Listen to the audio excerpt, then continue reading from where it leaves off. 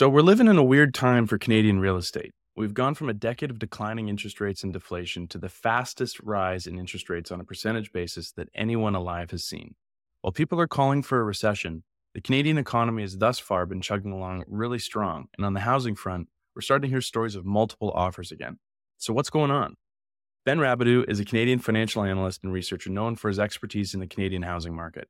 He's the founder and president of North Cove Advisors, a market research firm that focuses on the Canadian housing market, consumer credit, and related macro trends, as well as a publication called Edge Realty Analytics, an industry insider only real estate market intelligence report that our team has found to be very helpful when trying to understand what's going on in the market. If you're in the real estate industry, you can find out more at edgeanalytics.ca. But today, I'm very excited to talk with him to get a preview of his latest thinking and insights on what's going on in Canadian real estate and the economy in general. So, Ben, thank you for being here today. Thanks, Alex. Pleasure. So, you're so good at focusing on what's most important. And I know you brought a few slides to help us build a picture of where we're at. Maybe to help kick us off, what are a few things that you're looking at right now? Well, it's an interesting time in housing. I mean, I think there's a lot of things that are unexpected in this market right now. If we'd gone back a year ago and we'd said, okay, mortgage rates are going to go, let's just take variable for a moment. Variable rates are going to go from a low of 1.2 up to 6%.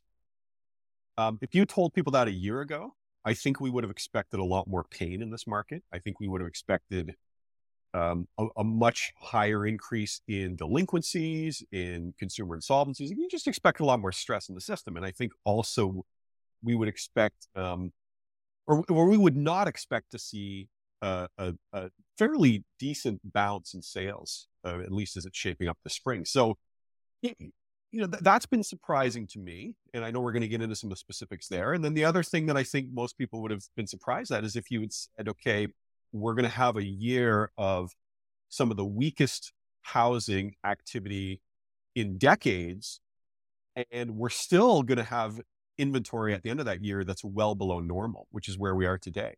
Right? I think that would have been a surprise too. And so it's just a lot of things happening. It's a dynamic market. It's very interesting. It's not at all how I would have drawn it out as happening given how rates have moved. Yeah. So that's kind of the 10,000 foot level. I know there's a lot of specifics you want to get into, so I'm happy to go, wherever you want to go with this.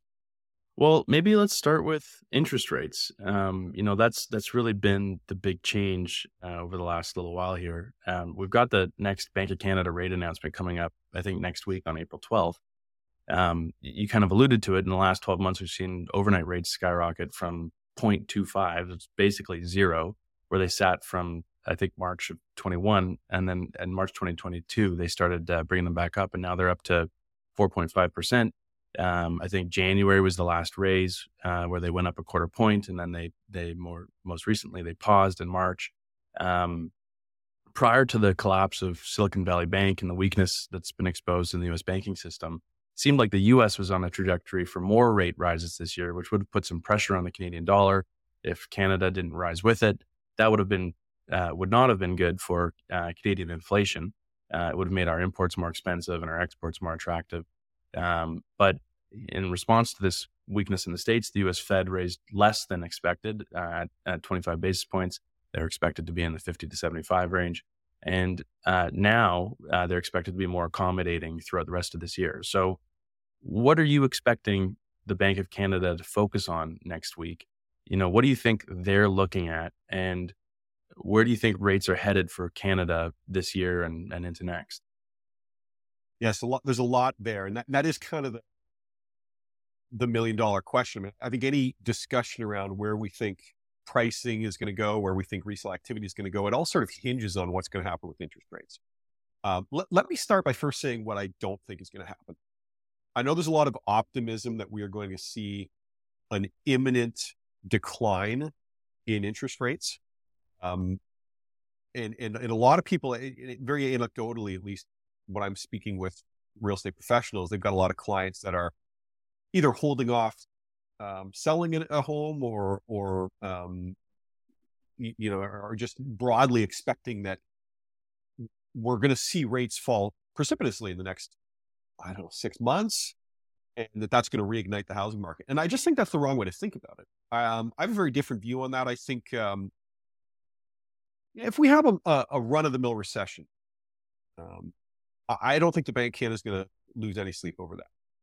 And I think it's important to make the distinction between a typical recession and a financial crisis, right? So in a recession, it's typically a situation where a bunch of businesses have expanded productive capacity too quickly.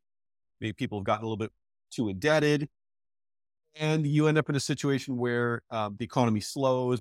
Those businesses have to shed some of their employment, and it just kind of feeds on itself for a little bit. You get this, few quarters of negative economic growth. You get a rise in unemployment.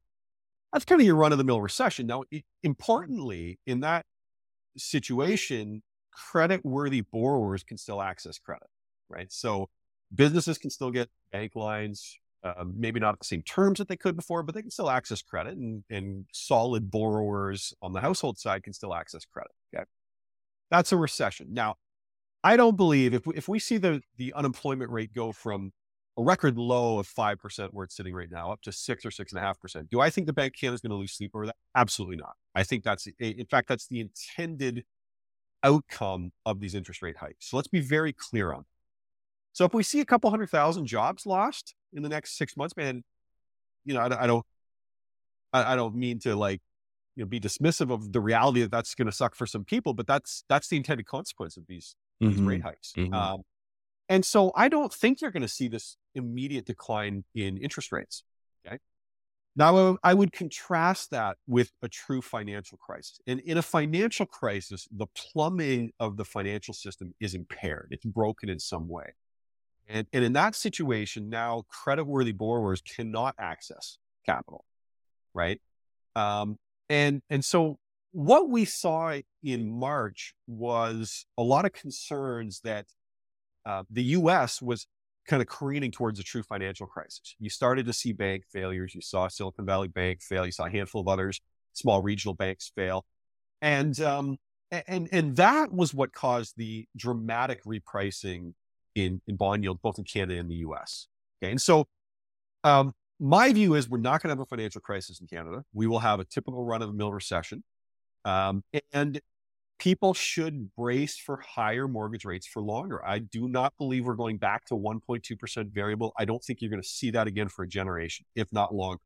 We're in a structurally higher inflation regime driven by a number of factors that are now at play that weren't there previously. And we talk about that, but more expensive energy, global demographics that are no longer as favorable to cheap labor, onshoring of production as opposed to being able to use this kind of geographic labor arbitrage to reduce pricing. All of those things are changing, and they're changing right now. And to me, that's indicative of a higher inflationary regime. And so, look, what that means is I think that as opposed to inflation averaging 1.5%, maybe over the next decade it averages 2 to 3, or maybe even 3.5%, 4%. That doesn't sound like a lot, but what it means for bond yields, just as an example, is now all of a sudden you have a 5-year bond yield that's no longer 1.5 or 2%, it's 3.5, 4%, which means mortgage rates are going to consistently be in the 4s or 5s. And I think that's what we're facing. And so, I'm just not of the view that we're going to see this imminent decline in rates the moment that we see softness in the economy. And that seems to be the kind of the prevailing notion out there right now. And I just think it's wrong. And you can see that notion in the yield curve, I think. What do you make of M2 and just money supply in general? I don't know if we have a graph that's been I can send prepared you. for this. Send you one, yeah. It's tricky. The waters are pretty muddied right now because there was so much expansion in the money supply coming out of the recession, the COVID downturn, that you kind of have these really bizarre comparables, right? Where, a year ago we were seeing money supply, or I guess more like a year and a half ago, we were seeing money supply that was growing like 30, 40% a year. And we really had never seen that before. And so now you're starting to lap those comparables. And so it makes the declines, and they are declining. If you look at base money, I was just looking at this the other day, but M1 as sort of a proxy for consumer savings, right? Is declining at the fastest rate on record. And so, there's signs there when you look at that, yeah, there's potentially some problems for the economy going forward. It's not my preferred measure. I mean, I think to me, when I think about where the economy is probably going, I mean, I've got a couple slides on this, but I mean, I prefer to look at even something like the OECD's composite leading indicator, right? Which has a very good long-term track record of predicting where GDP is going. It's in deeply recessionary territory. Okay. And similarly, if you look, you mentioned the yield curve. I've got a chart on the yield curve there. There's the 10-2 bond spread for those who are your viewers who are a little more in the weeds. This is the difference between short-term rates and longer-term rates. Okay. And so normally, as you go out on the yield curve, you have higher rates. And right now it's flipped. It's deeply negative. And that's a strong indicator of a recession. And so, look, I'm of the view we're probably going to get a recession in 2023, maybe early 2024. When that hits, you may see the Bank of Canada cut rates, maybe 100 basis points, whatever. You're just not going back to zero unless you really are in a true financial emergency. And I think that a lot of Canadians have sort of anchored off these low rates, and there's a lot of recency bias. Like we sort of have gotten used to this view that like zero rates are normal, and maybe they are in a disinflationary or deflationary or just kind of flat inflation environment, which is kind of what we had over the last 10, 15 years. It's probably not the environment that we're in now. And so I just think people need to get used to a very different rate regime, and probably one that's going to be here for years to come. Do you think it's fair to say that, because what's really interesting about all this is that obviously COVID's dominated everybody's life over the last couple of years, and everybody can point to it. It happened for everybody at the same time. But a lot of these trends are things that seem to be happening or would have happened independent of COVID. They've obviously been exacerbated by COVID or sped up or et cetera. But do you think that we'd find ourselves in a situation where we'd be finding higher rates if it weren't for COVID? Yeah, that's a great question. I think so. I think you're exactly right. It's exacerbated or sort of accelerated some of the trends that were already there. So again, going back to some of the key issues, like again, the global demographics. Where is the cheap labor globally? Right? It used to be in China. It used to be in Eastern Europe. There just isn't, the demographics aren't there. There's no cheap labor there anymore. Right? So that's an issue. You cannot offshore your production at much cheaper cost. Right? The energy issue. And I know there's been a lot of talk about, the end of hydrocarbons and oil. And I don't buy any of that. And what I see is we've underinvested in traditional hydrocarbons, and we're probably going to have expensive oil for a while. And we're seeing that, right now. The Biden administration is doing their best to try to drive oil prices down. And we're sitting here today, it's $80, right, for a barrel of oil. I mean, that was coming anyways, I think. Right. And then the geopolitical tensions, like who wants their supply chain running through China right now? It's just, we're in a very different geopolitical world. And so bringing those supply chains home is inflationary, right? So you kind of lost some of those disinflationary forces, and now we're just in a different regime. Those would have happened, I think, without COVID, but it definitely brought forward the timeline. And on inflation in particular, it seems that expectations for inflation are such an important part of driving inflation that, maybe that component might have taken a little longer to get kicked off if it weren't for all the supply chain disruptions and other things that came out of COVID. Well, taking it back to mortgage rates, we've seen, historically, my understanding is that in Canada, fixed rate mortgages have been more common than variable rates. But during the pandemic, we had these ultra low variable rate mortgages. There's a big shift towards variable rates. And then now rates have gone up really fast. I think there's some news over the last couple of months about trigger rates, a term that I think a lot of people hadn't heard of before. First question, what impact did we see from Canadians hitting their trigger rates? Well, maybe just for context, let's just throw up a chart on what discounted mortgage rates look like. And so, I'm looking at one here. Variable rates kind of hit a low of, on a deep discounted basis, like 1.1, 1.2. And they kind of held there for 2021 for basically the entire year and into early 22. And now they're up pushing 6%. Okay. And now what that did to the composition of mortgage debt outstanding is very interesting.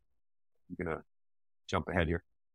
So what we saw during that period is that variable mortgage rates accounted for over half of new mortgage originations in 2021, right? And so you had a huge skew into variable rate mortgages during that year. So much so that we went from, if you look at like the stock of debt outstanding, variable rate mortgages typically are kind of 15 to 20% of all mortgage debt outstanding in Canada.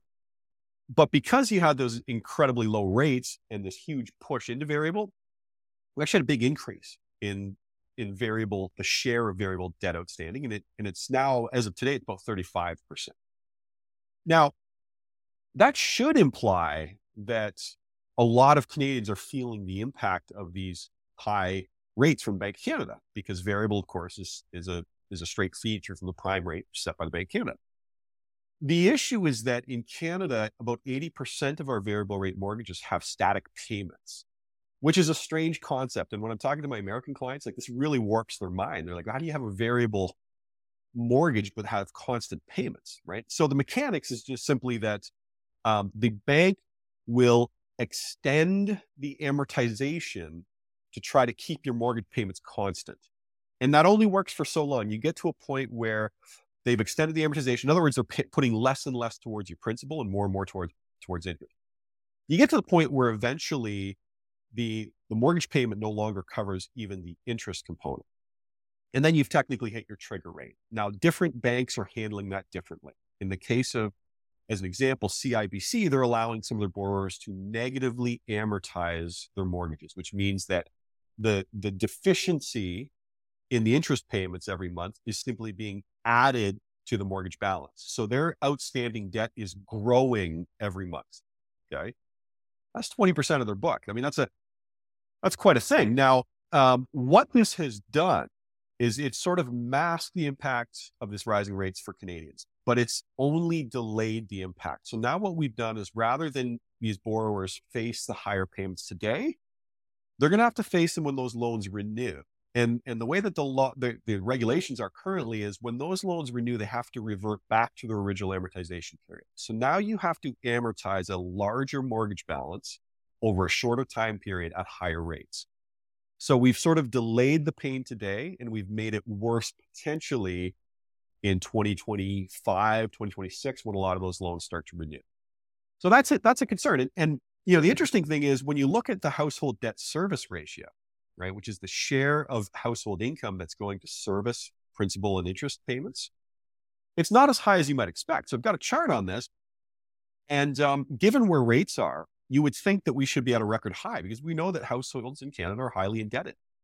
But because of this dynamic that we're discussing, these static payment variables, that debt service ratio is lower than it otherwise would be. Now, if you roll these interest rates forward and you let this debt roll, and because it takes a while for higher rates to flow through to households, when you model that out, we are going to hit record high debt service ratios later this year or early 2024. And that's where I think the rubber's going to start to hit the road. One more thought on that, and I do have a chart on it. If you look at one way to visualize this dynamic of static payment variables, and this idea that the banks are extending amortization and putting less and less payment towards the principal, when you see it on a chart, it's really quite striking. So the chart that I'm showing here is a principal repayment every quarter on an annualized basis. You can see that when COVID-19 hit, we all remember they had these mortgage payment deferral programs, where if you ran into financial problems, they just let you defer your mortgage.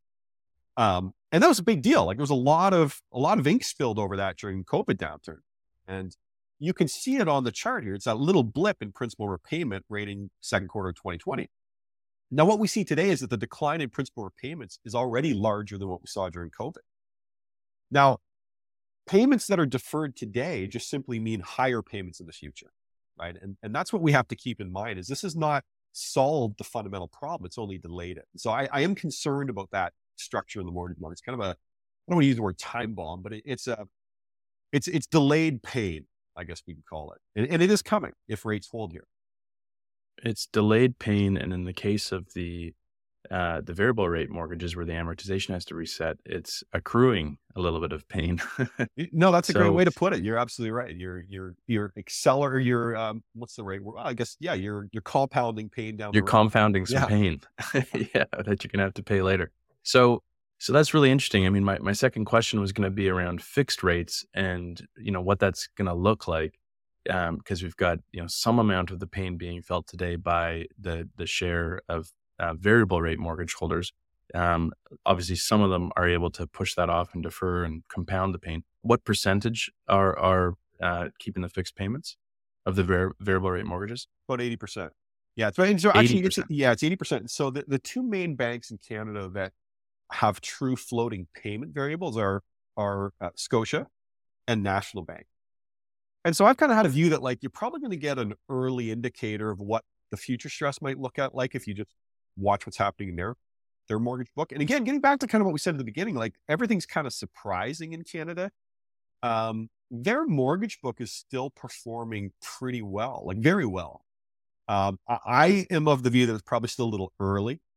Canadians are very resourceful, and even when they hit the wall financially, they find ways to tread water for 6 or 12 months. But that's where you're going to want to watch first for any signs of stress. Well, BNS. I mean, it strikes me, we raise rates to try to rein in credit from the entire system. And one of the most important places the rubber hits the road there is with consumers, or especially when we're thinking about CPI in particular, with consumers and affecting their spending. And the way it does that is by making their payments on their credit go up. But if what you're saying is that 80% of the variable rate mortgage holders, their payments are not changing, then it seems like a pretty ineffective mechanism to actually affect consumers. Like it's such a small percentage that are actually getting hit by this. And it also does beg the question, when's all of this going to come home? And when are we going to see that? And if rates don't come down, like what are the tools that the Bank of Canada and the banks have to get out of this? Well, I think, so when I model it out, normally you sort of expect, okay, about 25% of mortgages in Canada renew every year, roughly, right? Because if you look at it, you've got about 45% are 5-year fixed, 35% are these variable, which are typically 5-year terms. And then you've got the remainder, kind of the other 20% are shorter term, 1 to 4-year fixed. And so on a weighted basis, the average term length is about 4 years. So you'd assume about 25% renewing every year. The problem is that when rates got super low in 2021, a lot of people refinanced, right? And so you kind of had this lumpy origination profile. And so rather than having like 25% of the loans renew this year, it's actually much lower than a normal year. We've only had, by my math, like 15, maybe 20%. So in other words, only about a fifth of mortgage borrowers have even felt higher rates in any meaningful way so far. So when you ask, like, what are the tools the Bank of Canada has, they don't need to do anything, right? Rates at this level, it will be an issue for a number of Canadians, and it's absolutely going to curtail spending. The issue is just giving it time to work through the system, right? The other thing you have to remember is there's still a lot of floating rate debt out there that's non-mortgage, right? So in particular, HELOCs. There's a lot of HELOC debt in Canada. On a per capita basis, it's about 3 times what there is in the US. And that's all floating, right? And so, for a lot of people there, especially people who maybe borrowed off a HELOC as a down payment on a second property, those payments have doubled, right? That's a real material move. The other thing, and what I'm more concerned about right now, when you think about like where are the imminent pinch points, the non-prime market, I do worry about a little bit. And so in particular, when we think about like the institutional B-side lending space, typically you're talking 1-year mortgages. And they renew every year. And these are typically borrowers that haven't been able to get traditional bank financing for whatever reason, self-employed, perhaps slightly credit impaired, et cetera. The issue there is if you look at, I do track those B lending rates. If you look at where they were a year ago, they're about 3.5%. And today they're about 7.5% to 8% on average. And I have to think that there's some portion of those borrowers where that's just simply an unworkable number, right? To go from 3.5 a year ago and then today you're renewing at 8. I just have to think that's going to cause some pain in that segment, right? Now, a year or two ago, for those borrowers that ran into problems, the equity was still going up, house prices were going up. There was plenty of liquidity in the private lending market, which is kind of the next tier below that B space, which I know you understand very well. Yeah, there were some lenders that would do rescue financing and maybe would take out those B loans when they're slightly distressed. And I don't see that today. I think it's fundamentally a very different space. And so, I'm more worried about that segment in the near term. And I think the issues for prime borrowers are going to be more a 24, 25, 26 story, assuming rates are still Interesting. high, right? And they may not be for all we know, but I suspect they'll be higher than people think. Well, yeah. So in summary, so far, got this pressure of a whole number of different factors that are causing inflation, which is going to push rates to stay higher. At the same time, we've got these affordability concerns and some of this deferred and compounding pain that's going to come back to roost. That's likely to lead to more accommodating, uh, potentially more accommodating policy. But those two have to reconcile somewhere, and it's unlikely to be. I guess if I'm paraphrasing you, it's unlikely that we're going to go back to the rates that we saw over the last decade. We're still going to be in some sort of relatively elevated rate environment. Yeah, that's my take. I very strongly, but again, notwithstanding the risk of a financial crisis. Financial Sure. crisis, everything's off the table, but a typical run-of-the-mill recession, we're not going back to zero, right? And you also have to just keep Well, in mind, like central banks live and die off their credibility, right? It's incredibly important to them. And when you think about how much credibility the Bank of Canada lost, I mean, we all remember Tiff Macklem standing up there and saying, if you want to get a mortgage, you can rest assured the rates are going to stay low for a longer. That was like 21. And a year later, he's jamming rates higher, right? Like they clearly waited too long to raise rates.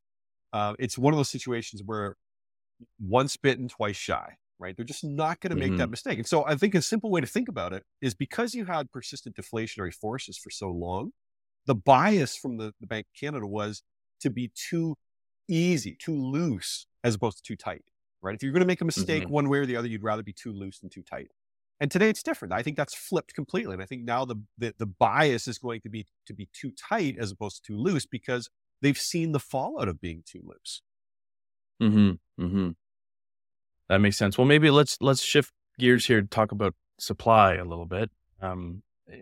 Last year, the government announced a plan to welcome 500,000 immigrants per year by 2025. So, over the 3 years, 1.5 million immigrants. But a few weeks ago, we learned that last year, Canada's population actually grew by more than 1 million people in that 1 year for the first time ever. And according to the government news release, 96% of that growth came from international migration to Canada. I think we've done some work to try to understand how to break that number down a bit better. Um, First I need to be clear. I think immigration is a part of what makes Canada great, and the fact that we have some serious labor shortages in Canada, and our economy needs it. But I'm also proud to say that 130,000 of those immigrants were Ukrainian refugees that were displaced by the war in Ukraine, and we've been a leading place of refuge for people fleeing crisis in Afghanistan and earthquakes in Turkey and Syria, et cetera. But it's notable just under the Ukrainian program alone, we still have another 470,000 Ukrainian applications that have been approved under that initiative. And the government's actually extended that program further. The pace of immigration seems like it's very unlikely to let up.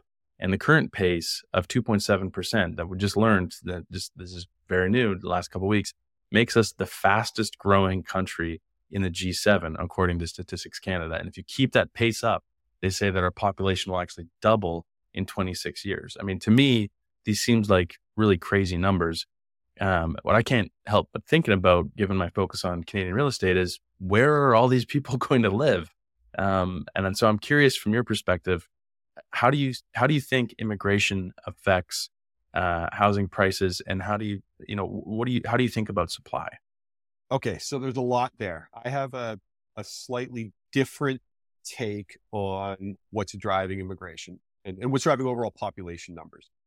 So first of all, I'd absolutely echo what you're saying. I think we are all, very much, most Canadians are very much in favor of robust immigration numbers. And you can see that, like, here, let me pull up a chart. When you look at the composition of population growth. So first off, actually, let's look at the year-over-year population growth. There's what you referenced, the annual change population. We just saw 1.05 million on a year-over-year basis last quarter.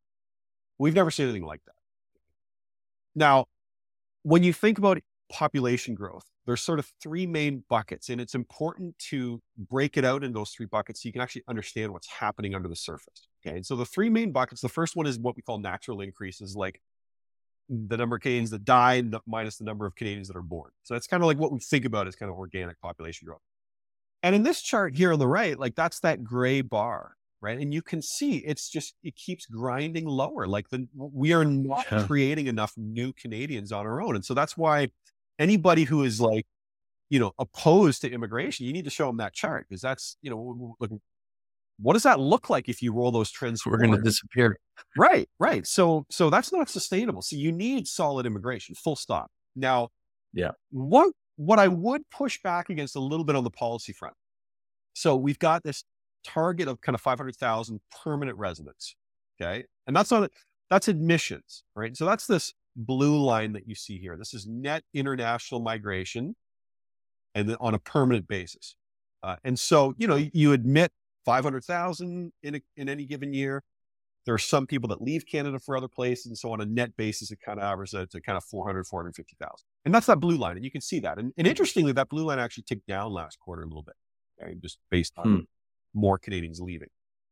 Now look at what did all the heavy lifting. It's this orange line, which is non-permanent residents. And this is, I think, what everyone's missing. Okay. We don't have any targets or quotas or even, restrictions really around non-permanent residents. And I think that's a policy error.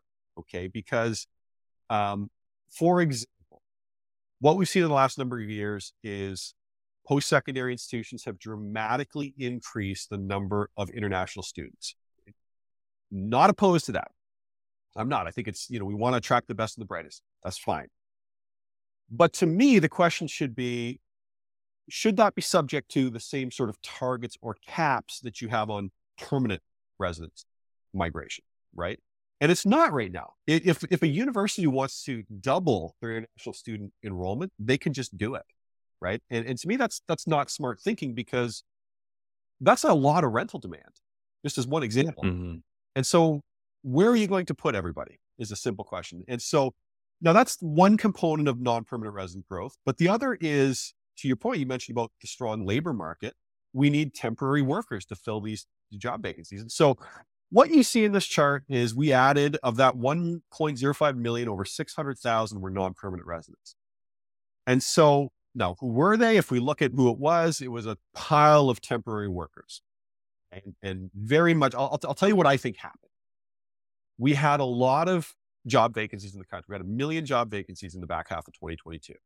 The Bank of Canada was terrified about wage price spirals. They didn't want wages to start spiking, which would feed back into price, and which would make their inflation issue a real problem. So what did they do?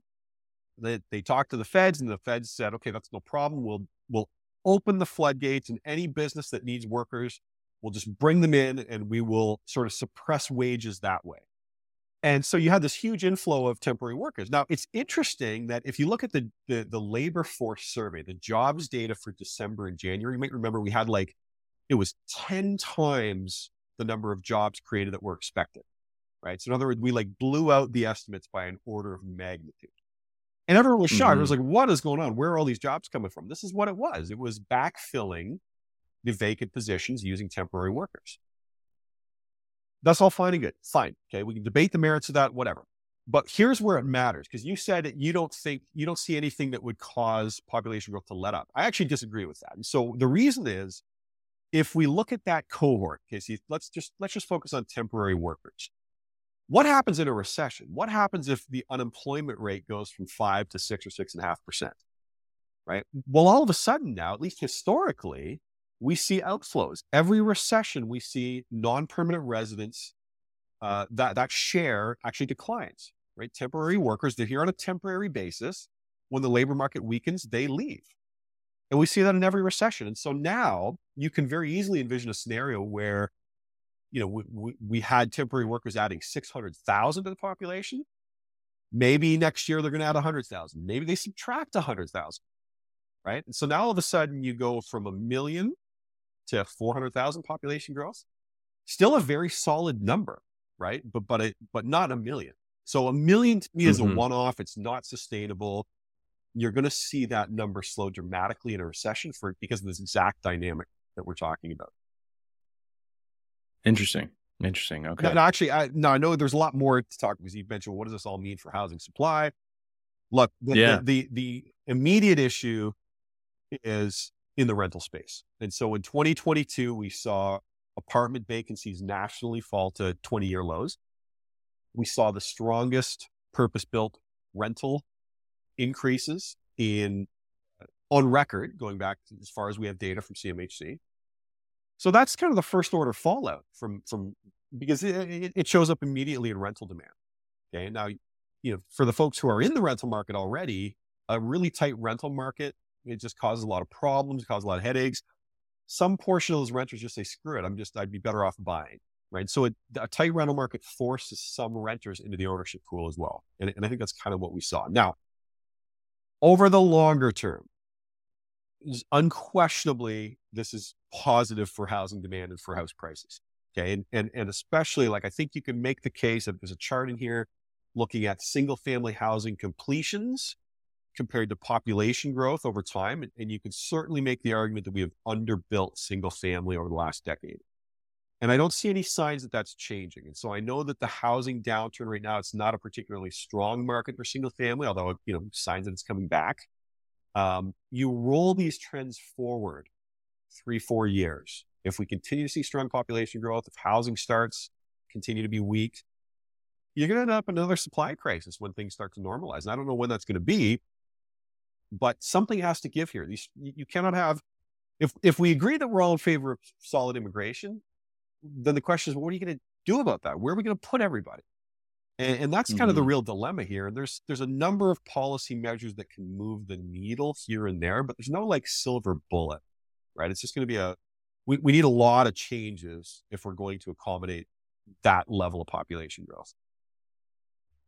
I mean, if we're seeing such an increase in people that need housing, what do you think's driving the fall in single family housing starts? Well, we don't have to overthink that. It's just simply the fact the new housing market has been abysmally slow, right? So if you look at, as an example, new home sales, which typically is pre-construction, you look at new home sales in Toronto, they're down about 80% year over year so far to start 2023. And that's on top of some really abysmal numbers the back half of 2022. So if you're a developer right now, like, you don't really want to be launching a development into this weak market. You'd be better off just biding your time and letting the market stabilize. And also, I think there's a lot of issues around closing right now for single family. If you bought a pre-construction single family a year and a half ago that's completing today, you're going to have issues with that home appraising at your purchase price. There's all sorts of issues. And so this is one of those things where it's like there's this temporary weakness in the market. And I think that sets the stage for supply issues down the road. So, and I guess the weakness that the developers are experiencing right now, trying to sell their existing projects, I would imagine is driven by affordability. It probably tie back to down payment requirements and interest rates. Yeah, it's an interesting problem. In Vancouver, the Squamish First Nation is building over 6,000 units on just over 10 acres of central land in Kitsilano. And they're able to do this and move quickly because they're not subject to the same municipal rules that your average developer would be. Now, I was recently helping my dad with renovating a house, and he had to wait over 9 months to get his permits, which just blew my mind. And new home developers, from what I understand, have it even worse. For a long time, our politicians have been talking about the urgency to address housing affordability. People disagree on how to get there. But it seems to me that the difficulty to build housing and, the resistance to densification is potentially a big issue here. And, it sounds like politicians in at least in BC and Ontario are starting to agree. In Ontario, we had the More Homes Built Faster Act that was announced. In BC, there's the Housing Supply Act that was promoted as, among other things, removing barriers. But in the case of BC, also comes with a substantial amount of additional intervention, things like the rental market to, limit rent increases and that sort of thing. Trying to make everybody happy all at the same time, which I can understand why you try to do that. But is it going to work? Is it, I guess question is, what do you make of existing government initiatives to remove barriers and build more supply? Are they doing the right things? Are they doing enough? And is this the right thing to focus on? Well, it's unquestionably the right thing to focus on. So I'm not an expert in that space, but I've spoken to enough developers to have a view that it's absolutely an issue. And look, I think there's a lot of little things that they can do. I mean, we had a great task force here in Ontario that put forward a number of recommendations for trying to kind of expedite supply. And some of it's just pretty sensible. I mean, at a high level, we have this issue where the federal government is setting immigration targets, but the ability or the willingness to provide the supply rests with the municipalities. And specifically, it rests with municipal councillors who have to vote on these developments while their neighbors are shouting in their ear about, oh, I don't want that 5-story condo development going in over there and ruining my sunlight or whatever, right? Or ruining my sight lines. And they have to listen to that. And that's a real issue. And so there's a recognition that you need to incentivize. It's like a carrot or stick approach, tie the federal funding to the approvals or whatever it might be. And so I'm encouraged that you're starting to see a recognition that that's where the pinch point is, that those are sort of the gatekeepers. And municipalities are just, I hate to say it, they got to get on board with this. They need to find the wherewithal to basically tell the NIMBY crowd to take a hike.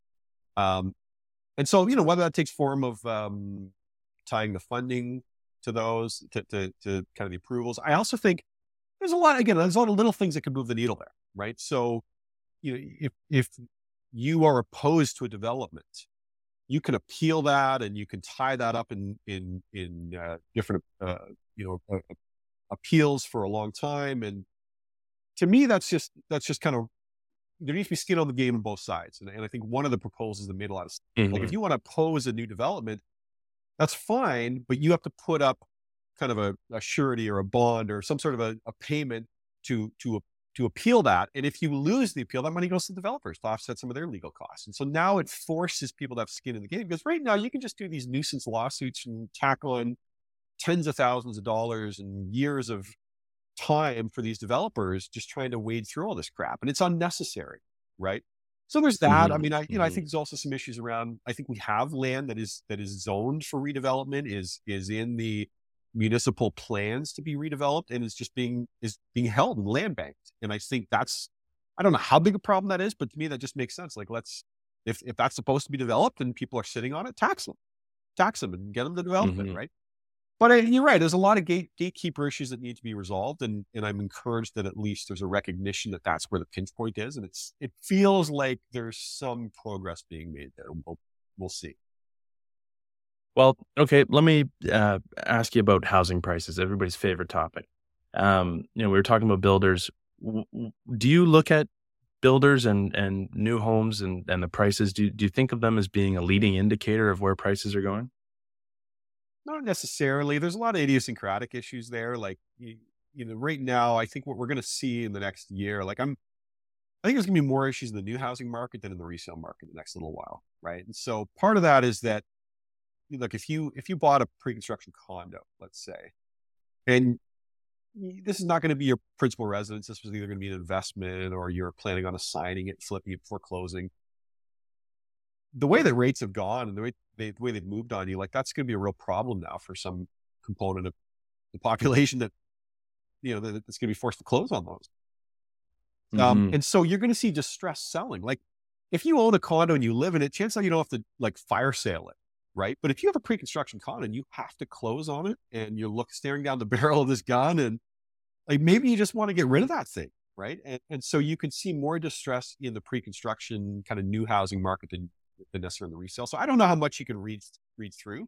But now, in terms of what we're actually seeing, again, kind of getting back to nothing being as we expected. I've got a chart here on supply, and I think it's worth showing, right? Nationally, resale inventory is up nationally, 40% year over year. There's 40% more listings on the MLS than there was at this time last year. That sounds like a lot.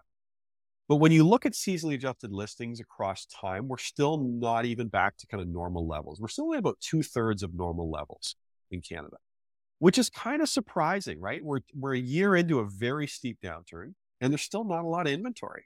And in fact, in the last 2 months, we're starting to see inventory roll over.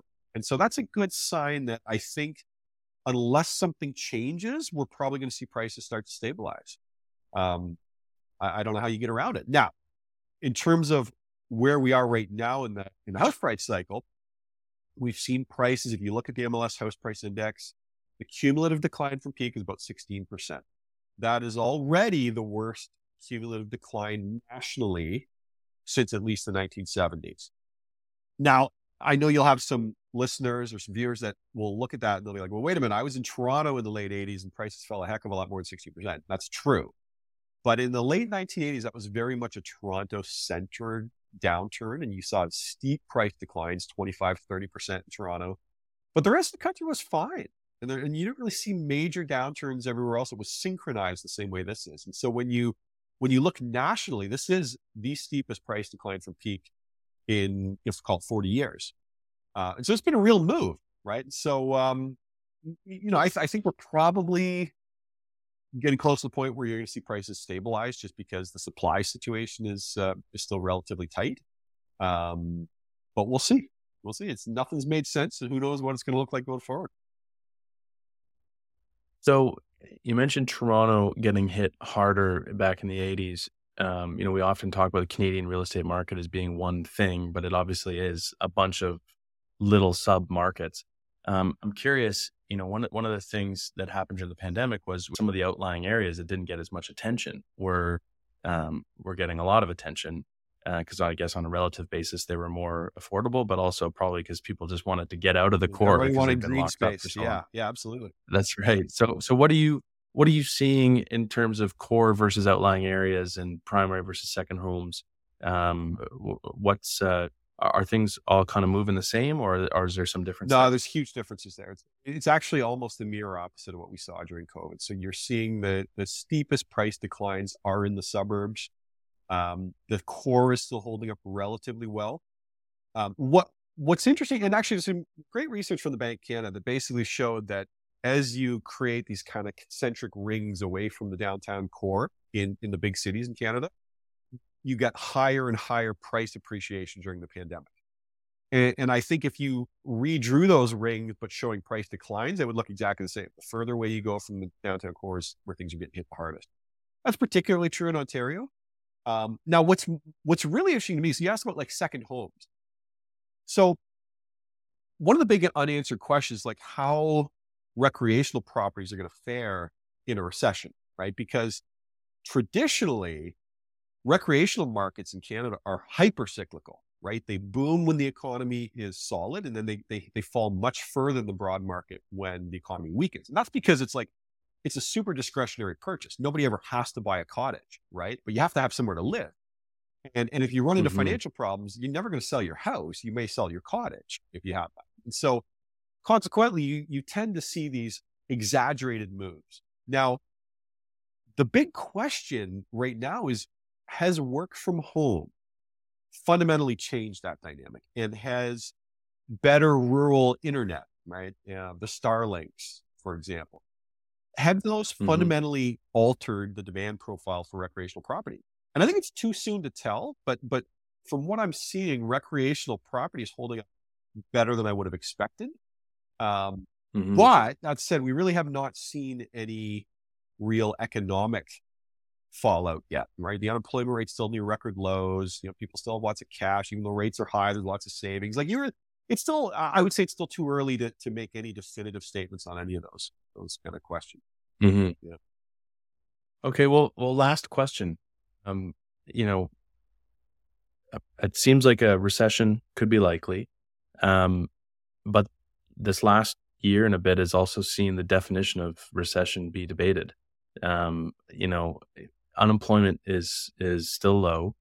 How are we going to know we're in a recession? Is it going to be the common definition of 2 quarters of negative growth? Is it going to, or does unemployment have a role to play in meeting this test? Yeah, it's a good question. So I think most people are of the view that having 2 quarters of negative economic growth is not enough to classify as a recession, right? So if you may recall, in 2015, we had the oil downturn, and nationally we saw a couple of quarters of GDP growth. They may have been revised higher, but I think initially they reported 2 negative quarters. And so we had a recession in kind of 2015 when Alberta rolled over. Uh, it didn't mean anything for Ontario, right? And if anything, it was actually positive because you had this influx of workers out of Alberta when the economy rolled over there. And it tightened the rental market and had all these kind of positive benefits.